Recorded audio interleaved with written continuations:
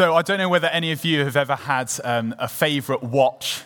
For me, it's the Casio F91W. All right, I've had this for about 7 years now, and it is, to date, my favorite watch.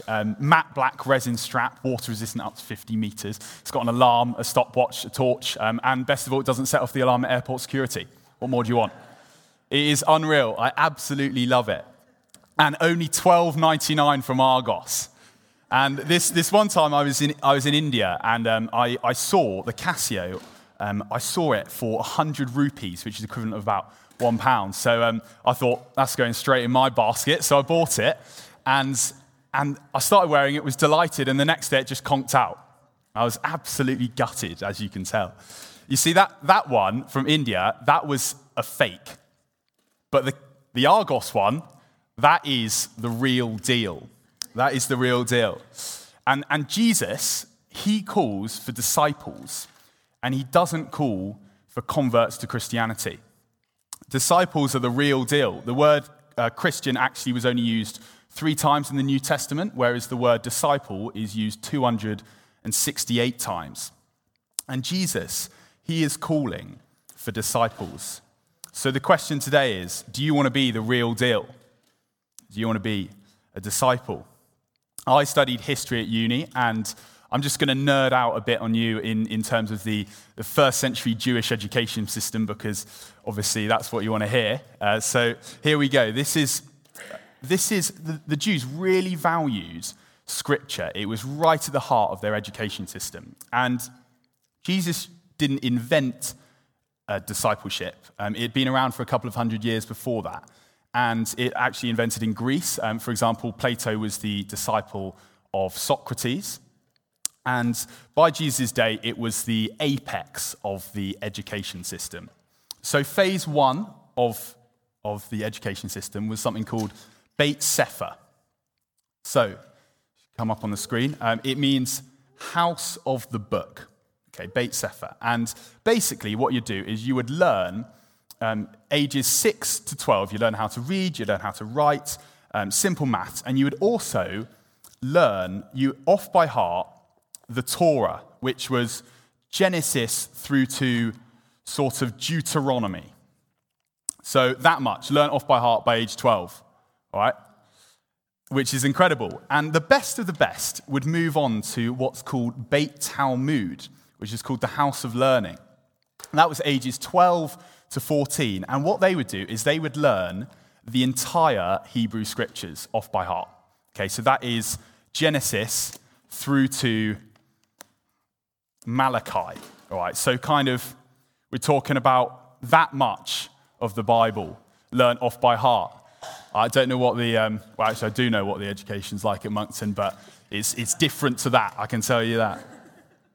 All right, I think probably by that age I'd learned about 3 verses, so this is amazing. And the absolute best of the best, the creme de la creme, they kind of the Oxbridge students of the day, they would go on to what's called Talmudim, okay, which means, better translated, as disciple or apprentice. And what they would do is they would go to a rabbi who was kind of really respected teacher of the day, knew a lot of, that had their own interpretation of the Scriptures, and they would have sort of like an Oxbridge-style interview, but probably in 3 times more depth. And basically, if the rabbi thought they were good enough, after grilling them, would say something like, "Come and follow me." Sound familiar? And that once, if say you made it, okay, you're a disciple now of a rabbi, you had 3 goals. You had 3 goals. First goal, to be with your rabbi. So you would leave everything, you'd drop everything, and you would go and be with your rabbi 24/7. You'd stay with him, you'd eat with him, and you'd do everything with him. And there was a well-known expression of the day, may you be covered in the dust of your rabbi. So that's like you'd follow your rabbi behind him to the next town, and you'd be covered in dust, but also metaphorically, you'd be covered in the teaching of your rabbi. So that was goal 1, be with your rabbi. Goal 2, become like your rabbi. So you would try and copy every move of your rabbi.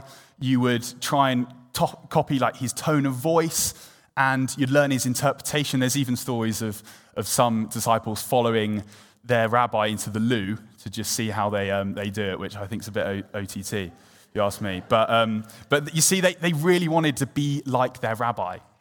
And after a couple of years, their final goal was to do what their rabbi did.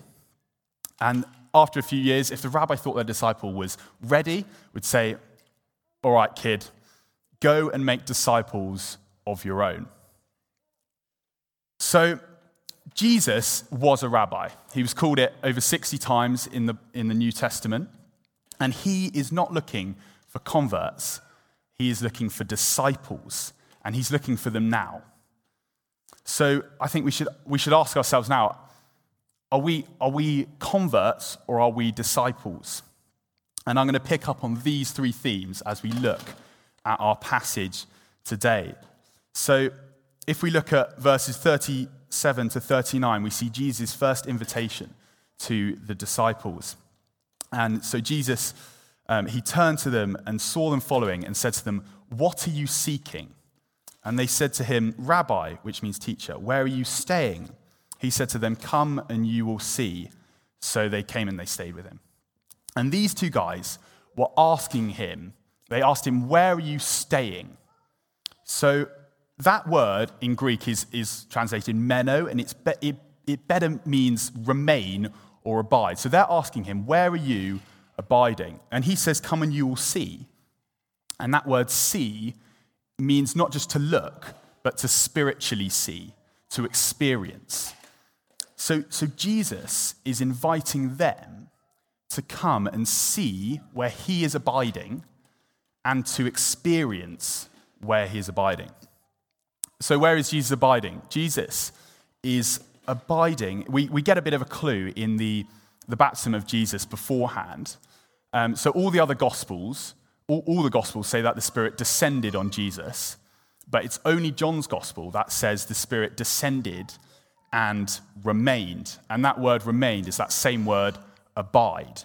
So the Spirit was abiding with Jesus. And we really clearly see at the baptism, God the Father, Jesus the Son, and the Spirit abiding together, remaining together in this loving community.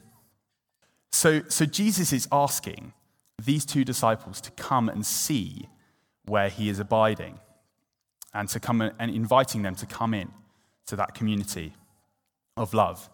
And this is exactly what happens. If we look at the next slide, it says, so he said, "Come and you will see." And they came and they stayed with him. That word again, they stayed with him. And one of the two disciples who heard John speak and followed Jesus was Andrew, Simon Peter's brother. He first found his own brother Simon and said to him, "We have found the Messiah," which means Christ. So after just one day of abiding with Jesus, Andrew goes from calling him rabbi to calling him the Messiah. So Andrew had a revelation of who Jesus was. And God's greatest desire has always been to dwell with us, to dwell with humans. If we look back all the way to Genesis, we see God walking with Adam in the garden. We see him asking the Israelites to set up a tabernacle so that he can dwell with them, and then the temple, and then he sent his son Jesus to be with us, and then sends the Holy Spirit to be with us. You just see it over and over. And then it says in Revelation, there will be a new heaven and a new earth, and the dwelling place of God will be with man, and he will dwell with them. So Jesus wants us to come and to be with him, to abide with him, and to experience being caught up in that loving community, which is the Trinity. So, be with Jesus, first point of the disciple. Second point, become like Jesus. I don't know whether any of you have ever noticed that when you spend too much time with someone, they start to rub off on you. You start to have the same little phrases and things like that. For me, it's slightly scary. I'm starting to sound more and more like my dad every day. And he's got this expression. He would say, whenever anything happened, he'd say, "Flipping Nora." All right. And now I find myself saying "flipping Nora." It's kind of like Christian swearing, really, isn't it? But I'm sorry if I offended anyone out there. But yeah, so my dad's starting to rub off on me. And it's like that. When we spend time with Jesus, when we abide with him, we're gradually transformed to look like him. We start to have the same mannerisms and things like that. So, first point, be with Jesus. Second point, become like Jesus. Third point, do what he did. And Jesus, he wasn't just an ordinary rabbi. He was the Son of God and the Messiah. And his work was not just to teach the scriptures, but to actually usher in the kingdom of God. And I've just made a little short list of the type of things that Jesus did. He did preaching, teaching, praying, eating and drinking with people. He did community with people, healed the sick, casted out demons, raised the dead, engaged in social justice, challenged religious and political injustice, and so much more. And we're called to do the same. We're called to do the same. And you see him in this passage operating in some of the spiritual gifts. In verse 42, Jesus calls Simon Peter. And he called him Peter, which means rock, because that was in line with what his calling was going to be, which was that he would be the rock in which Jesus built his church. So he's prophesying over him that he will be the rock. He will be Peter. And we also see in the second story, if we put it up, it says, Jesus, he'd never met Nathanael, yet he prophesies over him that he is an Israelite in whom there is no deceit. And he speaks a supernatural word of knowledge to him. Even though he'd never met him before, he said, I saw you under the fig tree. Okay. And that was obviously what Nathanael had been doing, because it was the key to him realizing who he was. And we can actually engage in these spiritual gifts as well. They're incredibly powerful tools. A few weeks ago, I went to Northern California to a church called Bethel. And after one of the services, this amazing South African lady called Jess, she prayed over me and prophesied over me. And she spoke words of knowledge to me. And she said she saw me in a school. She saw me working with young people. She saw me going into ministry, which is kind of like, it was blowing my mind. And then she prophesied over me that I would see, she asked me if I pray for healing for people, which is what I try and do. And she prophesied that I would see more of that outside the church, particularly. And that is something I found so encouraging, both those words of knowledge about what I'd been doing, but also the prophesying about me stepping into greater depth in praying for healing, things like that, which was so encouraging. And we can do the same. And the mind-blowing thing of this whole passage and of this is that Jesus says, you will do greater things. John 14, verse 12 says, truly, truly, I say to you, whoever believes in me will also do the works that I do, and greater works he will do. So Jesus is not only calling us to come, to be with him, to become like him and to do what he did, he's actually saying, you will do greater things than me. So how many of us, at the end of our lives, realistically, how amazing would it be to say at the end of our lives, I actually did greater things than Jesus? Honestly, it's slightly laughable, but that's what he's calling us to. That's what he's calling us to. It's crazy.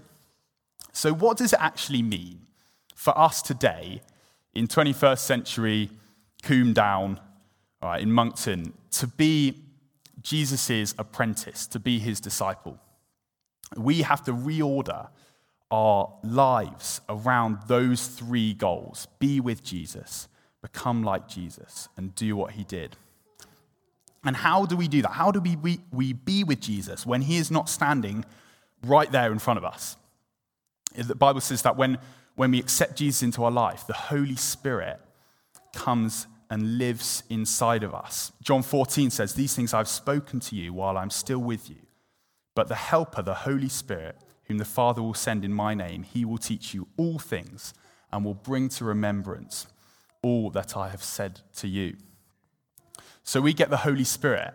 And if we're serious about being Jesus' disciples, we need to be intentional with our time and with our lives. So at university, I did rowing. I'm quite tall, so it kind of makes sense. And it started off quite chill, and then as it as it got more into it, I would end up spending more and more time. I had to make changes to my schedule. I started making social sacrifices. I had to do early mornings, changes in my diet, things like that. And I put things in place which led to my improvement in rowing. And probably at the height of my training, I probably wouldn't go 30 minutes without thinking of rowing, which I know is just absolutely incredibly lame, but that is true. It's true. And actually, now I want that to be the case for me with Jesus. So I'm slowly trying to put things in place in my life which will help me abide with the Holy Spirit and help me be transformed into Jesus' likeness. And someone said to my brother recently, he said, the person you want to be in 10 years' time, why don't you become that person right now? And I found that really challenging. And it's a bit like a kind of rudder on a ship. You know, massive tankers, if they change their course by 1 degree, over the course of a day, you might not see that much of a difference. But over the course of a week, that ship is going to be in a totally different place to where it was originally headed. And it's like that with our lives. Things we put in place now we might not think they make a difference in kind of a week, but actually over the course of a year, make a massive, massive difference. But there's not really like a formula to this. There's no, 10 steps or anything like that. But because all our relationships with Jesus are different. But there are things that we can put in place, like the spiritual disciplines, some people call them, spiritual practices, things like that. For me, I've put a few things in place which I personally just find really helpful. Things like I make sure I wake up 30 minutes before I have to, so that I spend good time with Jesus in the Word. I started a journal, so I write down the things that he's doing in my life. I try and have about 15 minutes in the middle of the day where I just switch off my phone and just close my eyes and just dwell with Jesus, just be with him. I've actually got a new watch now, so the Casio's binned now. I've got a new watch, this one here, and it tells me that I do about 30 flights of stairs a day, which I don't really know why I need to know that. But actually, every time I go up a flight of stairs, I try and say to myself, Jesus, I love you. And for me, that just really helps me. 30 times a day, I know that I'm directing my attention back to Jesus. I find that really helpful. And then also I try and just speak in tongues when I'm walking around. People probably think I'm just absolutely crazy and just speaking to myself. But yeah, the important thing is that we actually start where we're at. We start where we're at. And there's this amazing monk called Brother Lawrence from the 17th century. And his one aim in life was to dwell with Jesus in the presence of God every single day. And he would be in the kitchens, that's pretty much what he did, and he would just be peeling potatoes all day long, and he would just be delighting with Jesus. He'd just be involving him in everything he did. And there's this amazing quote from his book that you can buy £3 from, not Argos, I nearly said Argos, Amazon. And it's this amazing quote, which is, in order to form a habit of conversing with God continually and referring all we do to him, we must at first apply to him with some diligence. But after a little care, we should find that his love inwardly excites us to it without any difficulty. I don't know about you, but I find that really, I so yearn for that. I so want that in my life. A continual just thought with Jesus, letting him abide with me the whole time. So Jesus, he is calling each one of us to be the real deal. He wants us to be disciples. He doesn't want converts. He wants apprentices. And in Jesus' day, it wasn't open to everyone. It was only open to the best of the best. But Jesus, he called underqualified fishermen and social outcasts, and that shows that actually the call of disciple is for every single one of us today. And the call is simply to come. It's to come and follow him, to come and be his apprentice, to come and abide with Jesus and with God the Father and with the Spirit in that community of love. Come and be filled with the Holy Spirit, giving you access to the mind of Christ, which actually enables you to speak into people's lives, to heal the sick, and even greater things. Be with Jesus, become like Jesus, and do what he did. But this is not going to happen overnight. Actually, we do need to put things in place, like Brother Lawrence, like that rudder. Put things in place now, which will lead to those three things. Be with Jesus, become like Jesus, and eventually do what he did, and more. So I'm just going to ask everyone now, we're going to have a little time. I really do believe every single one of us here can hear from Jesus.